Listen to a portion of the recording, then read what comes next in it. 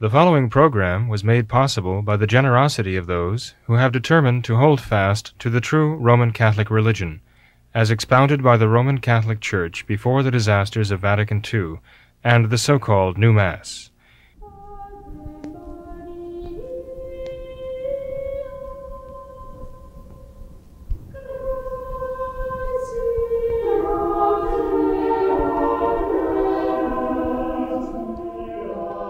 Hello and welcome to What Catholics Believe. I'm your host, Thomas Nagley. With me tonight is Father William Jenkins. He is a traditional Catholic priest, member of the Society of St. Pius V. He's also the pastor of Immaculate Conception Church right here in Norwood, Ohio.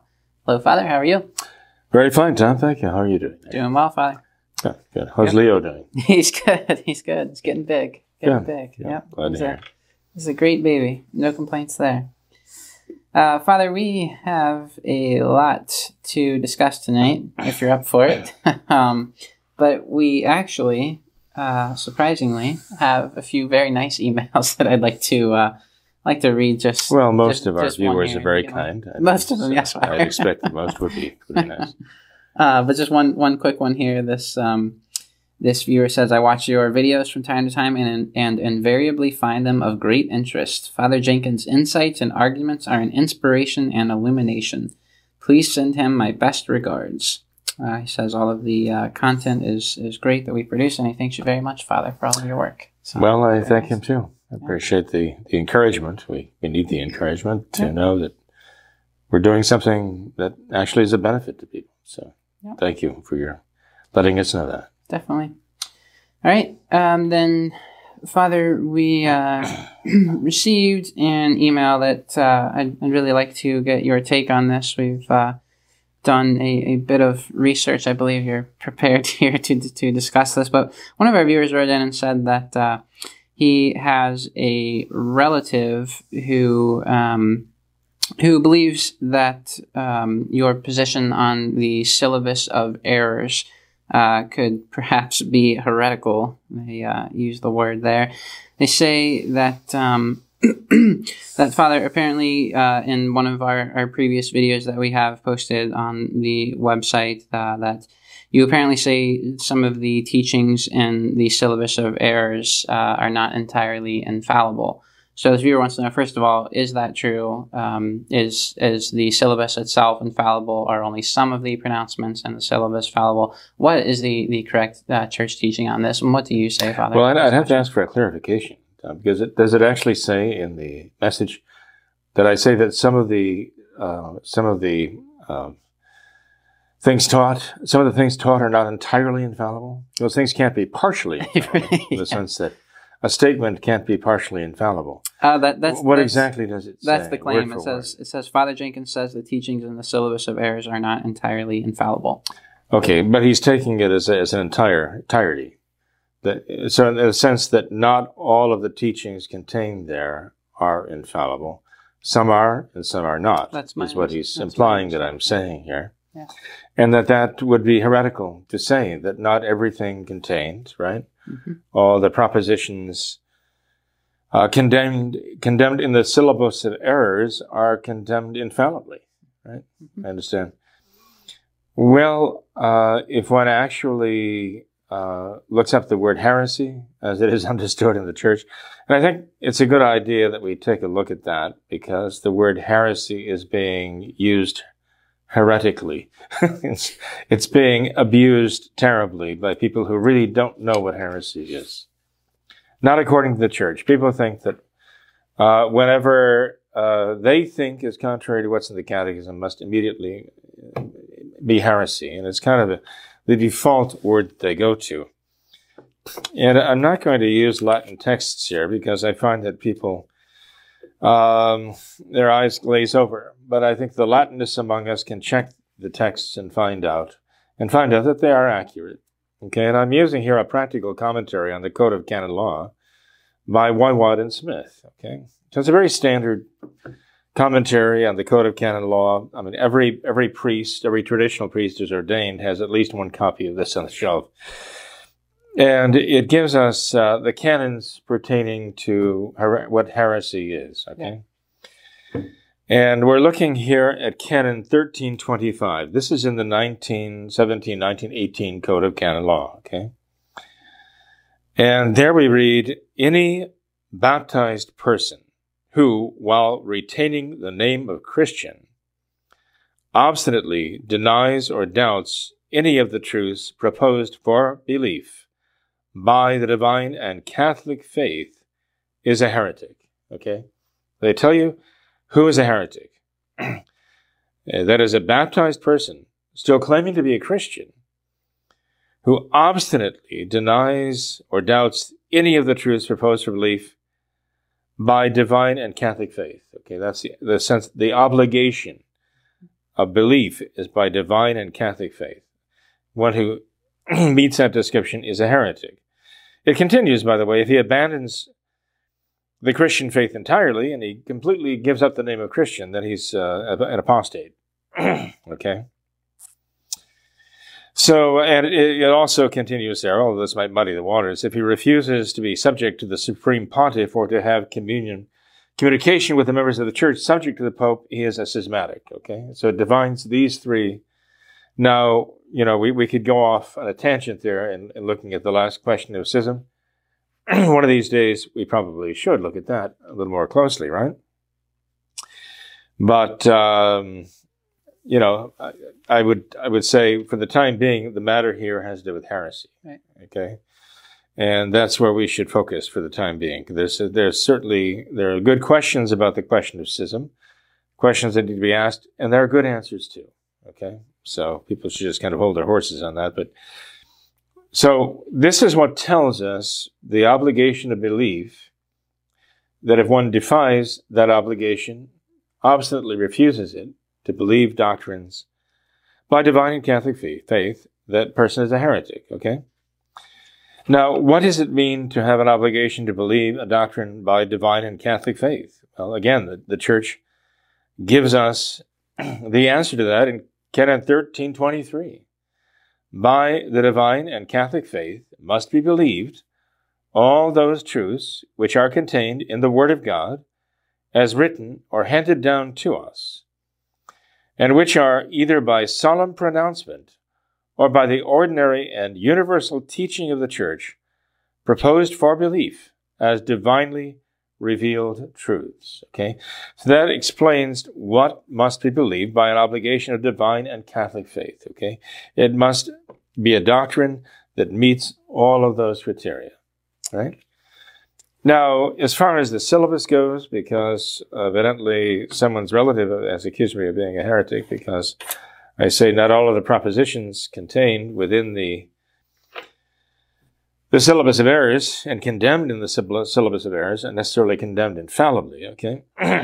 Again, with turning to a source that virtually any Catholic has it readily at hand, and in a language, you know, we can understand, or they can understand, I refer them to the 1913 Catholic Encyclopedia. And in the 1913 Catholic Encyclopedia, we have an entry syllabus, okay? And this article refers to both the syllabus of Pope Pius IX and Lamentabili Sane of Pope St. Pius X, okay? It refers to both of those under the same heading of syllabus. It gives a very nice history of the development of the syllabus of Pope Pius IX, which is definitely worth reading. And then it comes to the question of binding power, okay? So again, this has to do with the obligation of belief, right? Does one become a heretic for saying that not every proposition, because it's in the syllabus itself, is necessarily infallibly decreed and the proposition infallibly condemned? Well, this is what the Catholic Encyclopedia says with regard to the binding power of the syllabus that was attached to the encyclical Quanta Cura by Pope Pius IX, right? We're talking about the year 1864 now. Quote, the binding power of the syllabus of Pius IX is differently explained by Catholic theologians. He's heavily referenced here too, referring to the different traditionally recognized Catholic theologians. All are of the opinion that many of the propositions are condemned, if not in the syllabus, then certainly in other final decisions of the infallible authority of the Church. For instance, in the encyclical Quanta Cura. That's the encyclical to which this was attached, right? There is no argument, however, on the question whether each thesis condemned in the syllabus is infallibly false, merely because it is condemned in the syllabus. Many theologians are of the opinion that to the syllabus as such, an infallible teaching authority is to be ascribed, whether due to an extra ex cathedra decision by the Pope, or to the subsequent acceptance by the Church. Others, it says, many theologians believe this, but not all. He says others question this. So long as Rome has not decided the question, everyone is free to follow the opinion or position he chooses. Even should the condemnation of many propositions not possess that unchangeableness peculiar to infallible decisions, nevertheless, the binding force of the condemnation in regard to all the propositions is beyond doubt, he says. For the syllabus, as appears from the official communication of Cardinal Antonelli, who was the Secretary of State under Pius IX, is a decision given by the Pope, speaking as universal teacher and judge to Catholics. The world over, all Catholics, therefore, are bound to accept the syllabus. Exteriorly, they may neither in word nor in writing oppose its contents. They must also assent to it interiorly. The point being that he makes here, though, is that there are many theologians, many agree with this, he doesn't even say most, that they are infallible because they are contained in the syllabus itself. But there are others, he doesn't say many, he doesn't say most, he just said others, who hold that they are not infallible necessarily because they are in the syllabus, but that you must look for the authority in the references that direct you to their original source. Right. And this is something we find in these propositions. They refer to previous statements of the Holy See.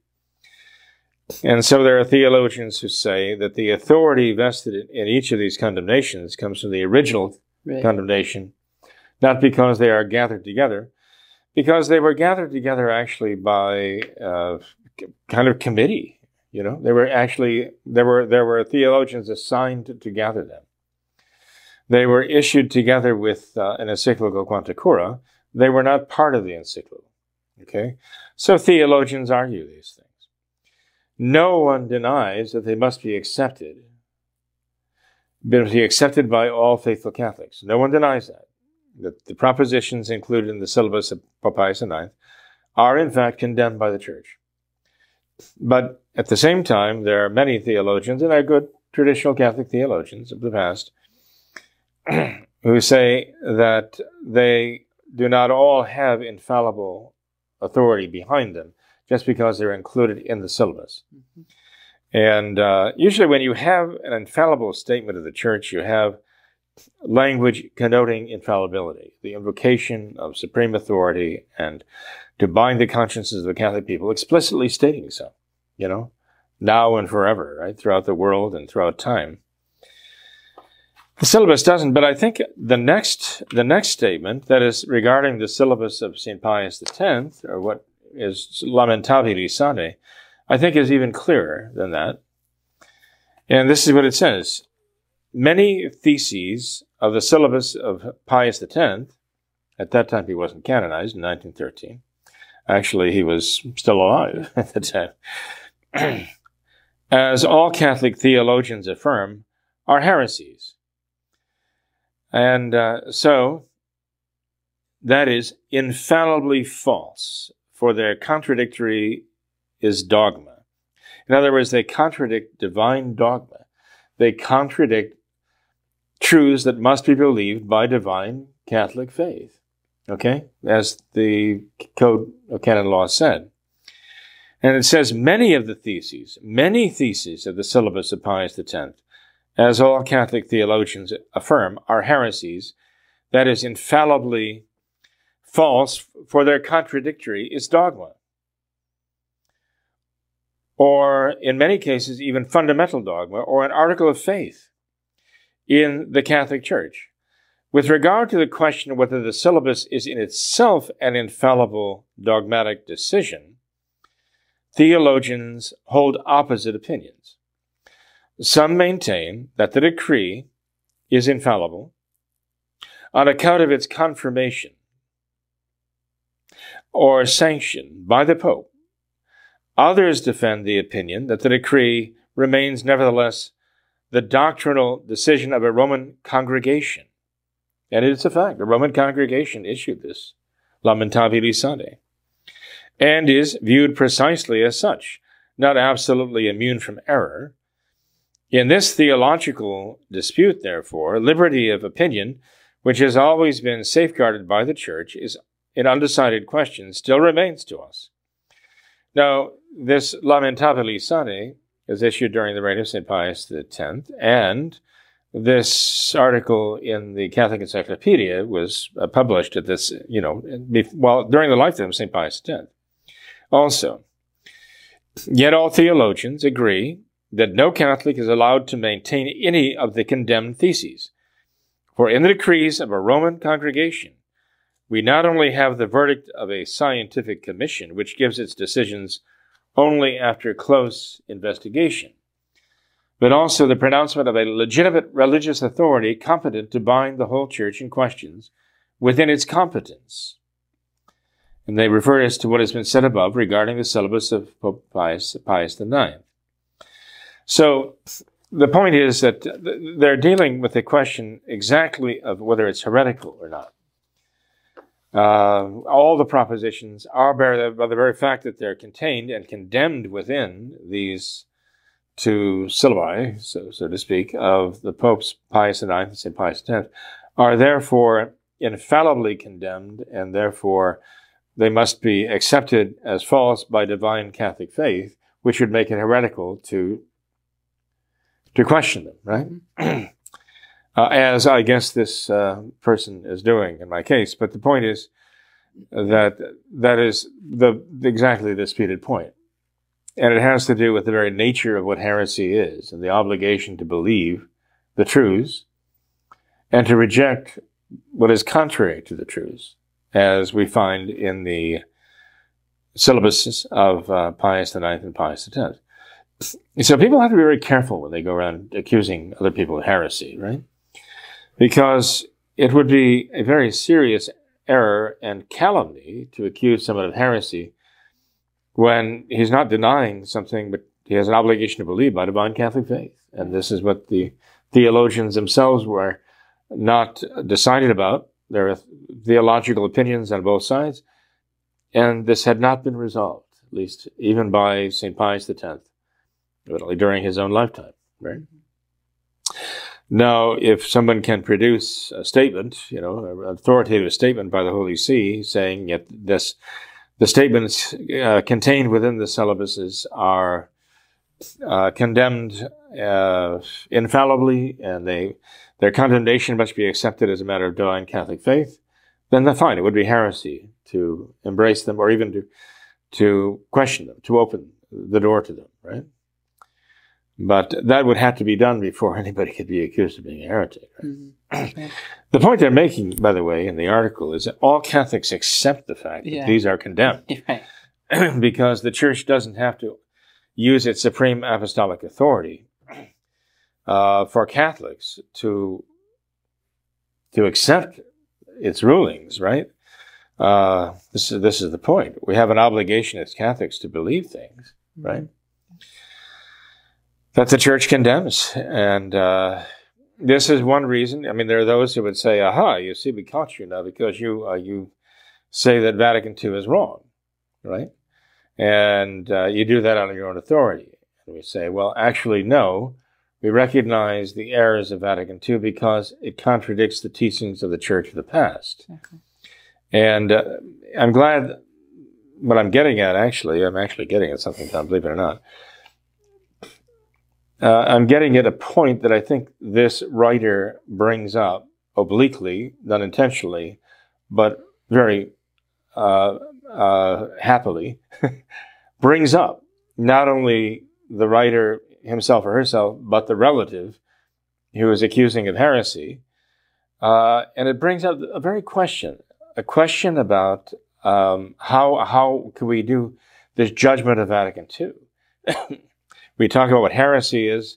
We talk about how Catholics have an obligation to believe in conscience even things that are not defined, even things that are not solemnly defined by the Church.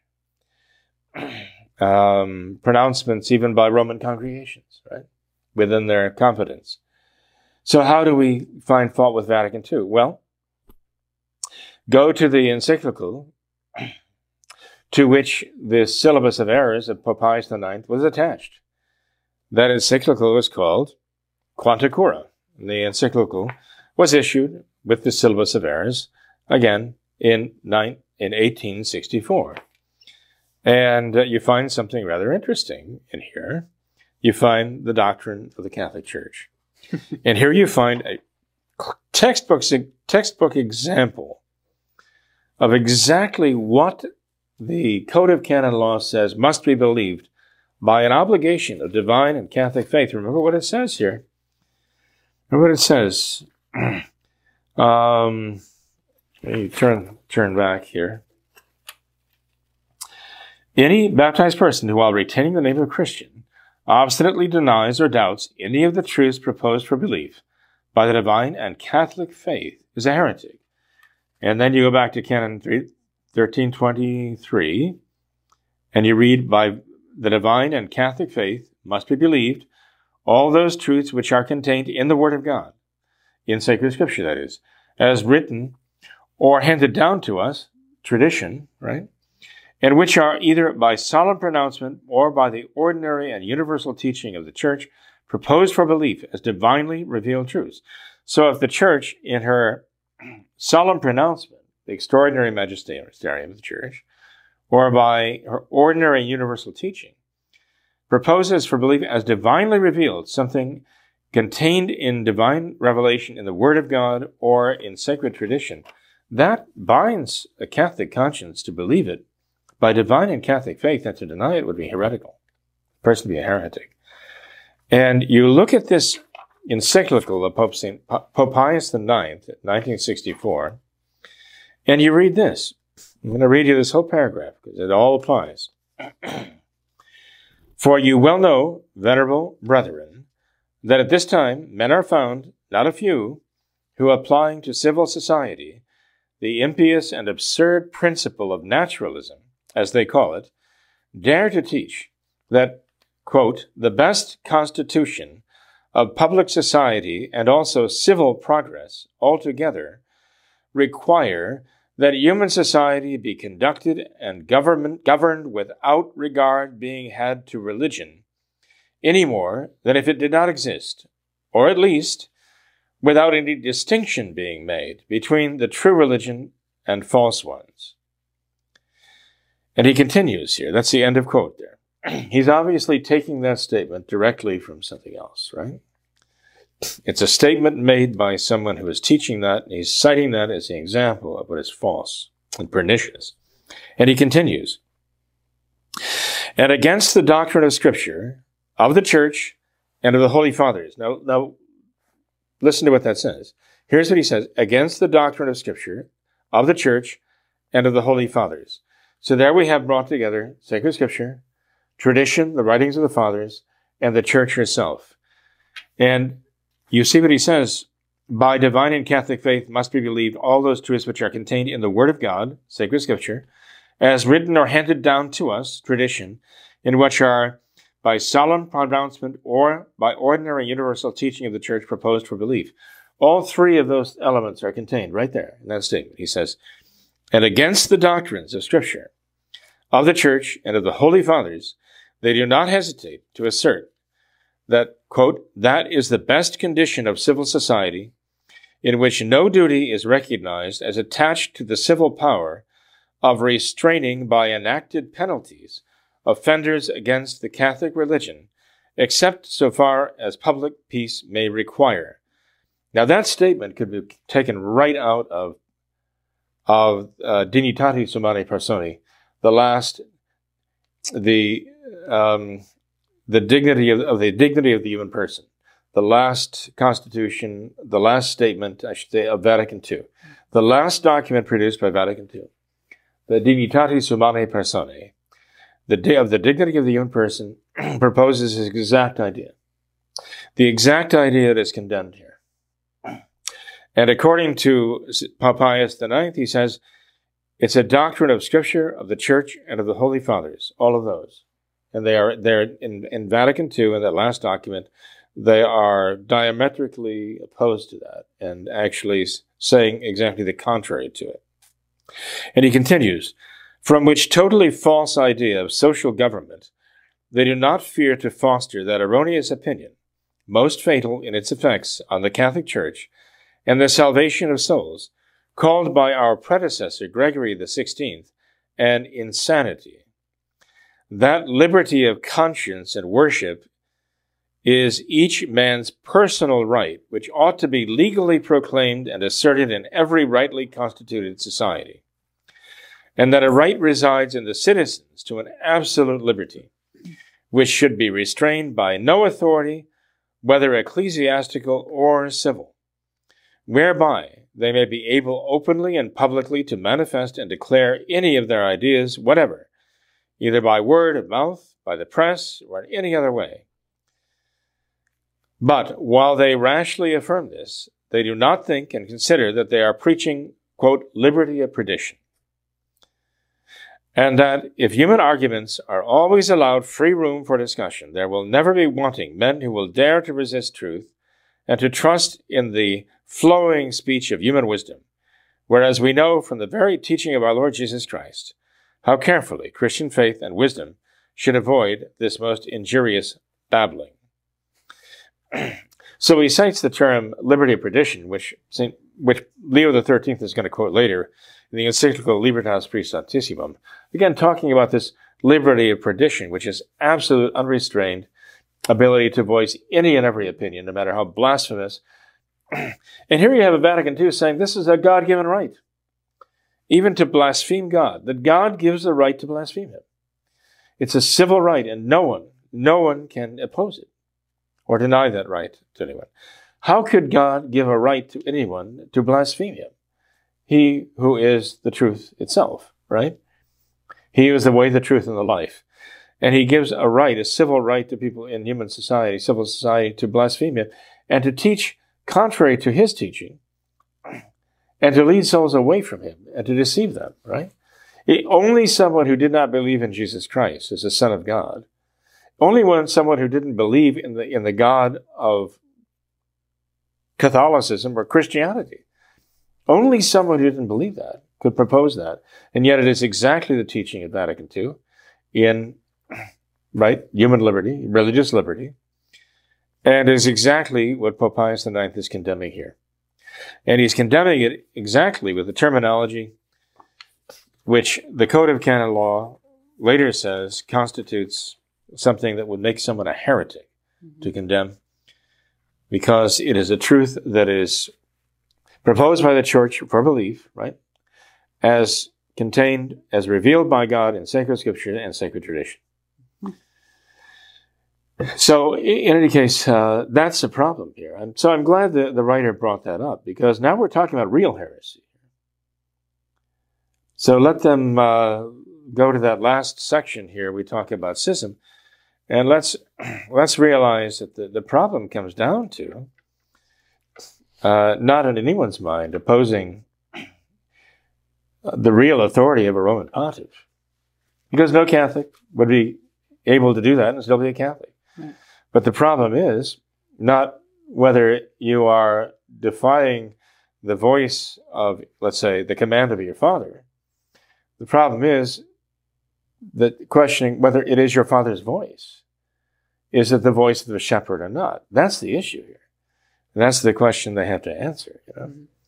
Father, that almost, seems to kind of be very, very common since, it wouldn't be very practical at all for the church to have her children operate in the manner where, every time any kind of question whatsoever arose, they would have to kind of wait for an infallible proclamation to come from the Holy See, especially in the in the early days, in the beginning of the church, when it took so long to kind of get word from Rome out to all the. Well, you're right. It wouldn't be practical, but even morally, it wouldn't be right. Yeah. I mean, how many times in the Gospels does our Lord say, "Amen, amen, I say unto thee," and that's like an infallible pronouncement of the extraordinary magisterium of the church. Yeah. But our Lord made many other pronouncements, and he didn't have to invoke, "Amen, amen, I say unto thee," right? And what he said, all of his utterance had to be accepted as true, because he is the way, the truth, and the life. But human fallibility being what it is, we see popes who do fail, and we fear that under the present circumstances, the failure here is such that it even objectively brings into question whether Francis has the Catholic faith and whether he's even a member of the Catholic Church or not. Mm-hmm. The things that he has questioned. Yeah. And not that he's just saying things we don't like him to say. The question is whether his teachings are at variance with the teaching of the Catholic Church, even the things that must be believed by an obligation of divine and Catholic faith, and the denial of which would make one a heretic. Not by your terms or mine, but by the Church's terms. This is a serious question today. All right. Well, Father, we have more that I wanted to get into. I wanted to read another nice email, though, from a viewer all the way in Melbourne, Australia. We spent some time ago, we referenced Melbourne and the state of affairs there. And this viewer says, whilst I have the opportunity, I would like to thank you for the content that has assisted my return and deeper knowledge and understanding of the Catholic faith and true church. He says, I had only ever known the Novus Ordo and left that church as a teenager. He says, 2 years ago, I returned to the traditional Catholic Church. He says, your recent presentations have been beautiful, moving, and extremely helpful regarding the interior life. So thank you for all of that. Viewer from Melbourne, Australia. Well, very welcome, certainly. Yeah. From Melbourne, dealing with the repression going on right there. Well, yeah. God bless you. We'll certainly keep you in our prayers. When people do send inquiries in or help the program in any way, we do keep them in our prayers. We do. In fact, as you know, I offer Mass once a month specifically for the intentions of our supporters. And, yes. And that includes all of those who send in questions and answers, too. So thank you. God bless you. Mm-hmm. Absolutely.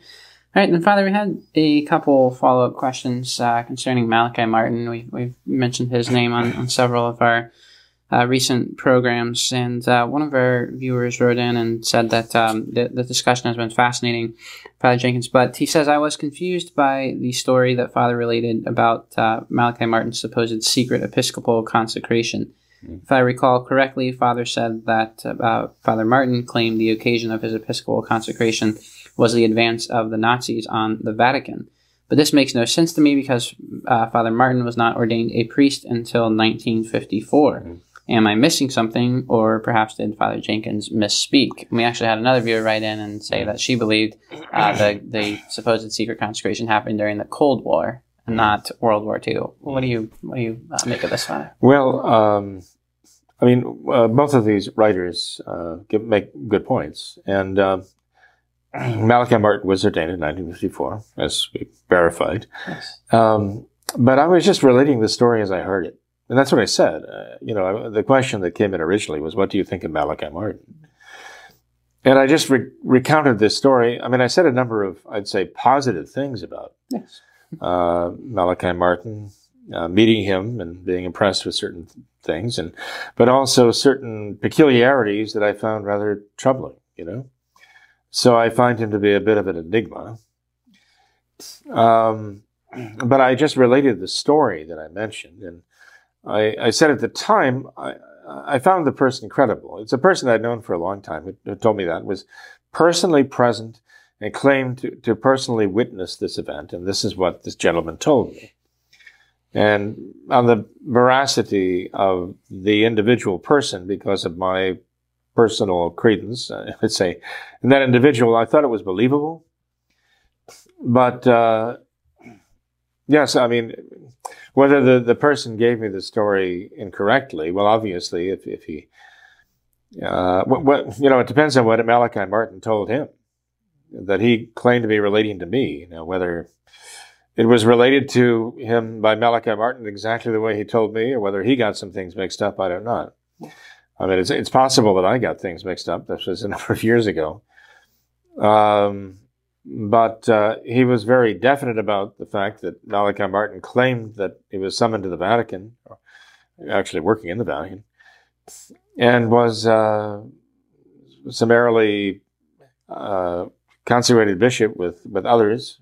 I understood it was 11 others from the story I was told, and with the idea that the Vatican was in great danger and we must somehow preserve the church.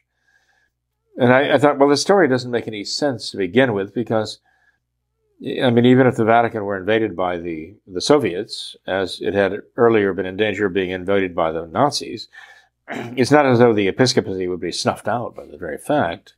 So why would it be necessary to summarily consecrate in the Vatican so suddenly, 12 men, with the idea that, gee, if if the Soviets have their way, they're gonna snuff out all the other bishops in the world? It didn't make any sense. But anyway, and I think the man who told me this got that reaction from me, that this doesn't really make any sense, But he was quite certain that this is what he'd been told. This is what he heard him say. So, again, do I believe it happened? No. Do I believe that Malachi Martin said it in exactly these terms? Well, it's human credibility at stake here.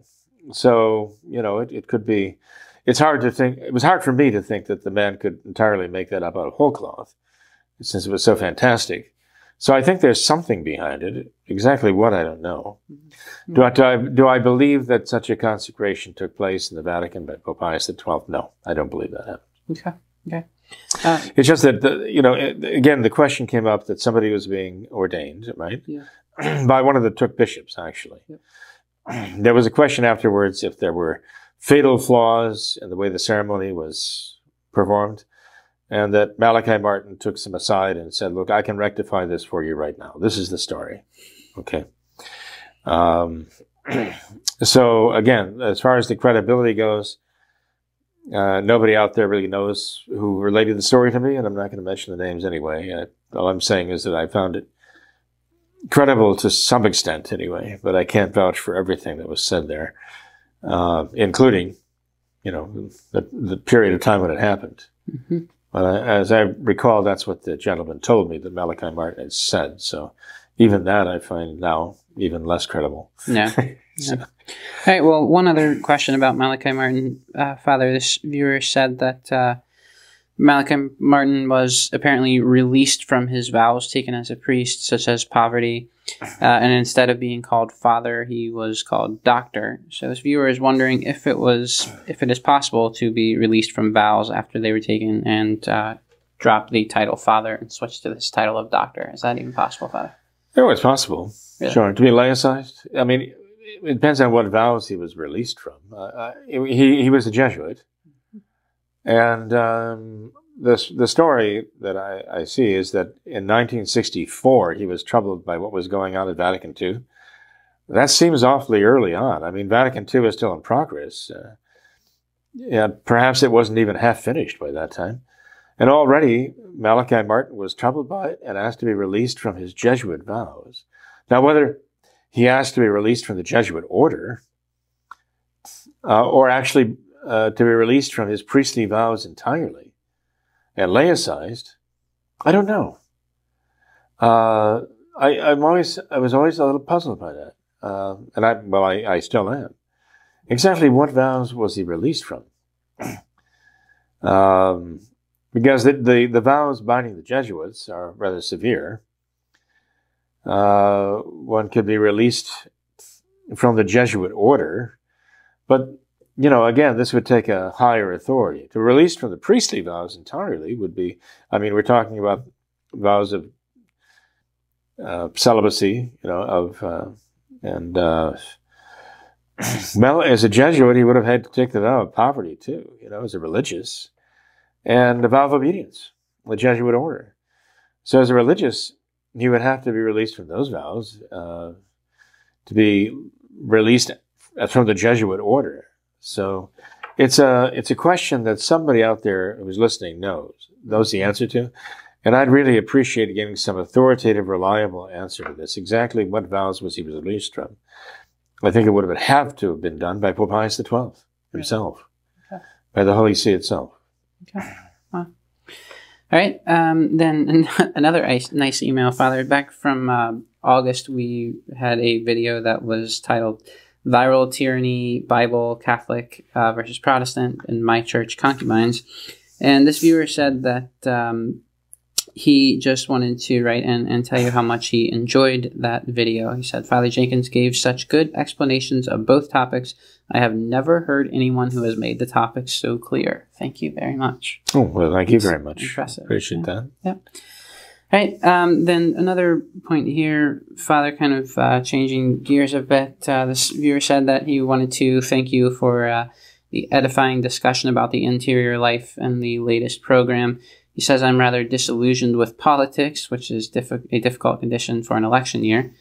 Spiritual doctrine provides an encouraging context for that sordid matter. So, Father, he asks, how familiar are you with the role of practitioners of chaos magic in this and the previous elections' pro-Trump efforts? He says, I could discuss this at length, but in very short, I do not think that President Trump is anything like the person he claims to be. I suspect he is dealing with forces that would ultimately destroy him. I have warned my Catholic friends not to expect him to save the country, but rather to ask Our Lady to beg her divine Son to convert our country. I don't see how, at this late date, anything else would suffice to stay the hand of chastisement. How do you respond to that, Father? Well, I'm not sure I understand a certain part of that. Chaos magic, I'm not familiar with that terminology. Sorry, I mean, chaos, magic, I understand, but there must be a specific type of magic that is referred to as chaos magic. Mm. And I imagine, but does he say that there's chaos magic being used by pro-Trump forces? Is that what he says there? Mm-hmm. Did I see that? In this and the previous elections, pro-Trump efforts. Pro-Trump efforts using chaos magic. Now, I know that witches and other occultists have tried to cast a spell on Trump and to curse his candidacy and all the rest. I'm not aware of any chaos magic involved here to support him, really. So I guess I'll have to look that up. And if this individual can give us some references, that would be very helpful. Yeah. And we'll follow up on that. But I mean, I agree totally. I mean, Donald Trump is not going to save America any more than you and I are going to save the church, right? The church is Christ's own foundation. It is his mystical body. No one can save it but himself, right? Jesus Christ, our Lord and Savior, will save his church, okay? And we know that, right? The gates of hell will not prevail. It is not up to anyone of us to claim, I will save you. That would make of ourselves the Savior of the Savior, and that isn't right. Well, in a secular sense, Donald Trump is not going to save America either. Only God, again, can save America, the United States of America. And the reason being is what the United States of America has to be saved from is their sins. I mean, that is why we're being punished now, because of our sins. I mean, as I mentioned last time, I mean, all of the four sins that cry to heaven for vengeance, we are committing now with a vengeance. Nationally, we've justified these things. We've even glorified some of these things. And talk about tempting God, daring God to do something about it. Every time Nancy Pelosi opens her mouth, it seems like it's a provocation, of God. So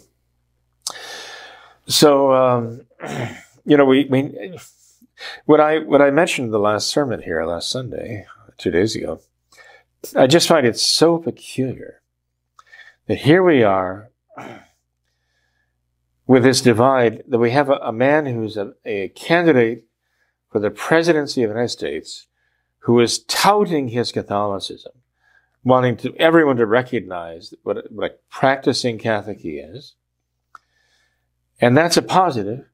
While there's a nominee for the Supreme Court who is being blasted for her Catholicism, and as though that's an obstacle to become a justice of the Supreme Court of the United States of America. What is the problem? You know, in former times, a Catholic running for office would always face that hostility when there was the traditional faith they were dealing with. Well, now we have Joseph Biden, who wants to promote himself as this great Catholic for the sake of drawing, you know, the accolades of Catholics and non-Catholics alike, you know, because he's such a great, pious, godly individual. And we have the same people who are pushing him forward toward the presidency, blasting Amy Coney Barrett for her Catholicism, right? And even that is, you know, basically conservative Francis Catholicism, right? What is the thing here? I mean, is it that Francis is actually, is Joe Biden putting himself as being as more Catholic than Francis? Or is Francis, maybe he's not as Catholic as Joe Biden? I mean, even that we might, because I don't know that Joe Biden has come out and pronounced himself a socialist, but in the latest encyclical, Francis has basically spoken against private property and said priority must be given to communal property, laying the groundwork for the principles of socialism, you know? So Francis might not even be as Catholic as Joe Biden is, frankly, at this point. But it shows the divide here. But what it also shows, Tom, is that this is the issue. The issue is the whole world's attitude toward Jesus Christ and his church. That's really the fundamental divide. This is what the big fight is right now. This is why you find something so more than peculiar, just odd. One candidate being promoted by some who want him to be recognized as this great Catholic to draw these votes, while at the same time they're slamming this other candidate because she dares, well, as Dianne Feinstein said to Amy Coney Barrett, the dogma speaks loudly within you, or something like that. I guess the dogma doesn't speak loudly in Joe Biden, that's for sure. But I mean, you know, we know what's going on here. One is his religion really is abortion, okay? They've climbed to the echelons of power by over the bodies of millions and millions of babies who are murdered. And there's another candidate here for the Supreme Court whose track record shows that she opposes that. So we're told, okay? And that is really the religion they're after here. They're not in favor of a religion, of a Catholicism that would oppose that. They're in favor of this modernist, leftist Catholicism of Francis embodied in Joe Biden that would promote this horror as something just positively good and desirable. But this is where the battleground is drawn, and it's right in Washington. It's right in the heart of Washington right now. What is going on in the Vatican right now, what has been brewing there with the modernist takeover after Vatican II, that has found its way all the way into the halls of Congress, Supreme Court, right? And it is necessary, it is inevitable that the battleground, the issue is going to be Christ and his church. They're going to be right in the center of this. The ultimate controversy is all going to come down to that, right? Who Jesus Christ really is, and the church that he actually established is going to have to, you know, is what they're trying to crush, trying to bury, right? So anyway, but that is, you know, he is the central point, the central point of history, right? Of all human history, of all human hope, of all human existence, really. So yes, it's going to come down to that question of who he is and what he taught. But anyway, we have this fact that no Donald Trump is going to decide that. All we can do is pray for his conversion, personally, but to pray for his personal conversion. But even that is not going to save America, right?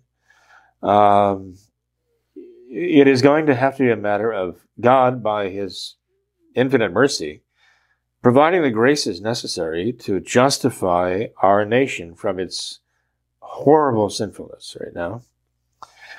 And that grace means it's going to have to move our people to repent of their sins, to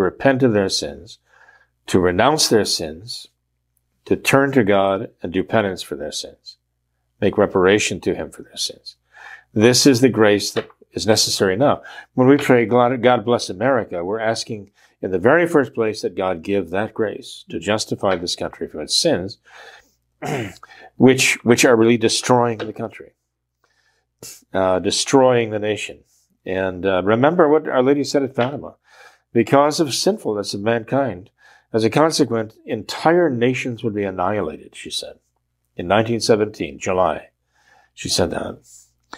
And we don't want it to be the United States of America. You know, we hope she wasn't talking about that. But then, only then can God actually glorify our country, you know, and make it something that is holy and pleasing to him because of grace. And that comes from conversion. Our country has to convert. So we have to pray for that. We have to labor for that. We have to work for that. We have to pray for it, both, right? Both those things. By the way, that reminds me, last program, a gentleman, I think it was a gentleman, wrote in. He spoke a number of languages, prayed the rosary in a number of languages, and asked how he could overcome a certain dryness, you know. And I got into the subject of the 3 ages of the interior life and so on, which he might not have felt quite helpful because he's probably looking for just some practical steps. My point to him was, well, inevitably, there will be times when prayer, including the rosary, despite your best efforts, will be dry, you know? And expect that, because that's a necessary process to go through to prove to yourself, to establish for yourself that you're praying for God's glory and not for your own satisfaction. So you persevere in prayer, even when it's difficult. But that didn't actually address, I think, his question about how to pray the rosary fruitfully. And of course, to pray the rosary fruitfully, it's not just a matter of making the right sounds of the Our Father, the Hail Mary, the Apostles' Creed, and so on. But it's what's in your mind and heart. I mean, prayer is raising your heart, your mind and your heart to God, which means turning your attention and your affection to God. We do that through the mysteries of the rosary. So the question is, how do we, whether we're completely unschooled, homeschooled, schooled, or hyperschooled, as this gentleman seems to have a good education, how do we turn our hearts and our minds to God in prayer? Well, first of all, again, we have to rely on God to draw us to him. You know, our Lord says, no one can come to the Father except by me, and no one comes to me except the Father draw him. And so we know that it's a grace to harness the human attention, to harness the human mind, and in spite of the human, the vagaries of the human imagination, is very, very difficult, even for those who are well-disciplined in meditation. It takes an effort for them, right, to direct their attention. We all have ADHD. We all have that to a great extent, to some extent or another. That our imaginations are constantly impeding that focus on God. We see, on the other hand, God give the grace to some of ecstasy, where he just draws their minds to it, draws their attention and holds it. But God holds their attention there, right? That's wonderful to see, isn't it? Where they go into ecstasy and God holds their attention. They're just breathless almost. They're so, just imagine, I mean, they're even out of time, in the sense that they're not even aware of the passage of time or anything around them. All of their attention is devoted to him. But that's something that God gives, not something they induce in themselves. So I'd say, first of all, to anyone saying, I'm having trouble, I want to pray the rosary, not just say it, I want to pray it. I'm trying to focus my attention and my affection on the mysteries of the rosary. Well, maybe the best thing for them to do is to start by praying for that grace, and just start the rosary by saying, oh God, I'm giving you this time of my life. I'm devoting this time to you, of my life to you. And during this time, I want to turn my attention and my affection to you, my mind and my heart. I want to give them to you so that all of my attention and all of my affection are focused on you, my God. Please forgive me for my weakness. I mean, what do we expect from dust and ashes? As God said, right? Remember, man, that thou art dust, and that to dust thou shalt return. So please help me. Please help me. Well, if the person dedicates that time to God, makes that act of the will, and never deliberately withdraws it, even if his mind wanders 1,000 miles in the process, and he keeps constantly catching his attention going here and catching his attention going there, he's never made the act of the will to revoke that decision to give God that time. If I'm going to pray the 5 glorious mysteries of the Rosary, and I'm going to take this time, the next 20 minutes of my life, I give it to you, this is my intention. And I never revoke that, then that intention prevails. I mean, that was my intent to give that, and I've never revoked it. If I come along and I say 5 minutes into the Rosary, I'm kind of bored with this. I'm going to think about this math problem or my assignment here or my work. I've revoked the decision there, right? But otherwise, my intention remains what it was, even though I may be constantly challenged to bring myself back to it. One of the things that we run into, though, all of us, is that when we do find our mind has wandered, we get a little frustrated. And so we let the frustration distract us. We might be distracted with something else, but when we find that we were distracted by something else, we get frustrated with the fact that we were distracted by something else, and then the frustration becomes the distraction. And we get kind of nervous and kind of tense about it. And that's just another distraction. So what we need to do in a case like that is, as soon as we realize that our minds have wandered, just immediately, effortlessly draw our minds back to the matter at hand. If it's a visitation, it's a visitation, right? If it's a crucifixion, it's a crucifixion. Don't fret about it. Don't worry about it. It's just who we are. It's our human weakness. And again, we've already said, we've already acknowledged the weakness is there, so we expect that these things are going to happen. But we can't waste time fretting about it. We just should immediately, carefully turn our minds back to where it belongs. And so it is that we carry on. But I think it's very important that when we begin to pray, our first prayer be to our Lord and our Blessed Mother. And we tell her, I want to meditate upon the mysteries of thy life, Lord. Please help me. And we turn to Our Lady and we say, well, Our Lady, I want to do what you did with your life. I want to do what you did in your heart. I want to ponder the mysteries of the life of Jesus in my own heart. So I want to have in my heart what is in your heart. That is pondering the mysteries of the life of our Lord. Please help me. Ask her to help you do that.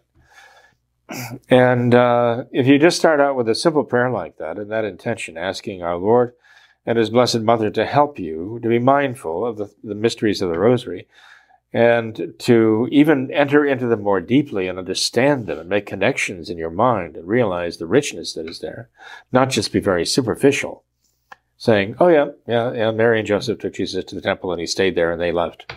If that's all you think about during the fifth joyful mystery, you never go any deeper.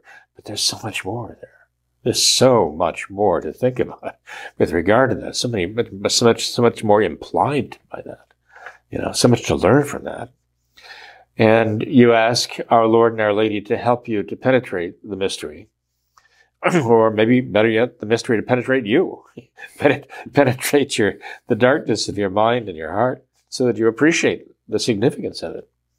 Why? The Gospel says that Mary pondered all these things in her heart. And what did she make of them?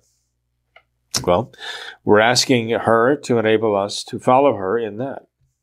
And we're asking our Lord to enable us to appreciate the significance of the things He's done and said, and the example He set for us, and the example He gave for us in our Blessed Mother. What could be more pleasing to God than that? Even the very fact that you're asking for that pleases Him so much that even if human weakness manifests itself, as it inevitably must, but for some extraordinary grace, God will be pleased with that prayer, and he will answer that. And there will be a spirit of devotion there, but it won't be given to you for the sake of making you feel good about yourself so much. It'll be good to enable you to love God more and appreciate his love for you more. That's the ultimate objective.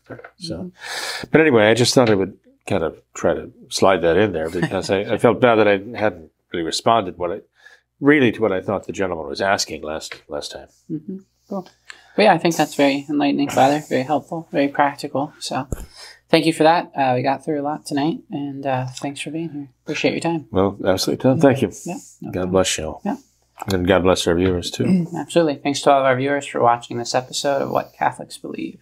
Until next time, we ask that you all remember the words of Our Lady at Fatima, to consecrate yourselves and your families to the Immaculate Heart of Mary, and to pray and do penance. Thank you, and God bless you.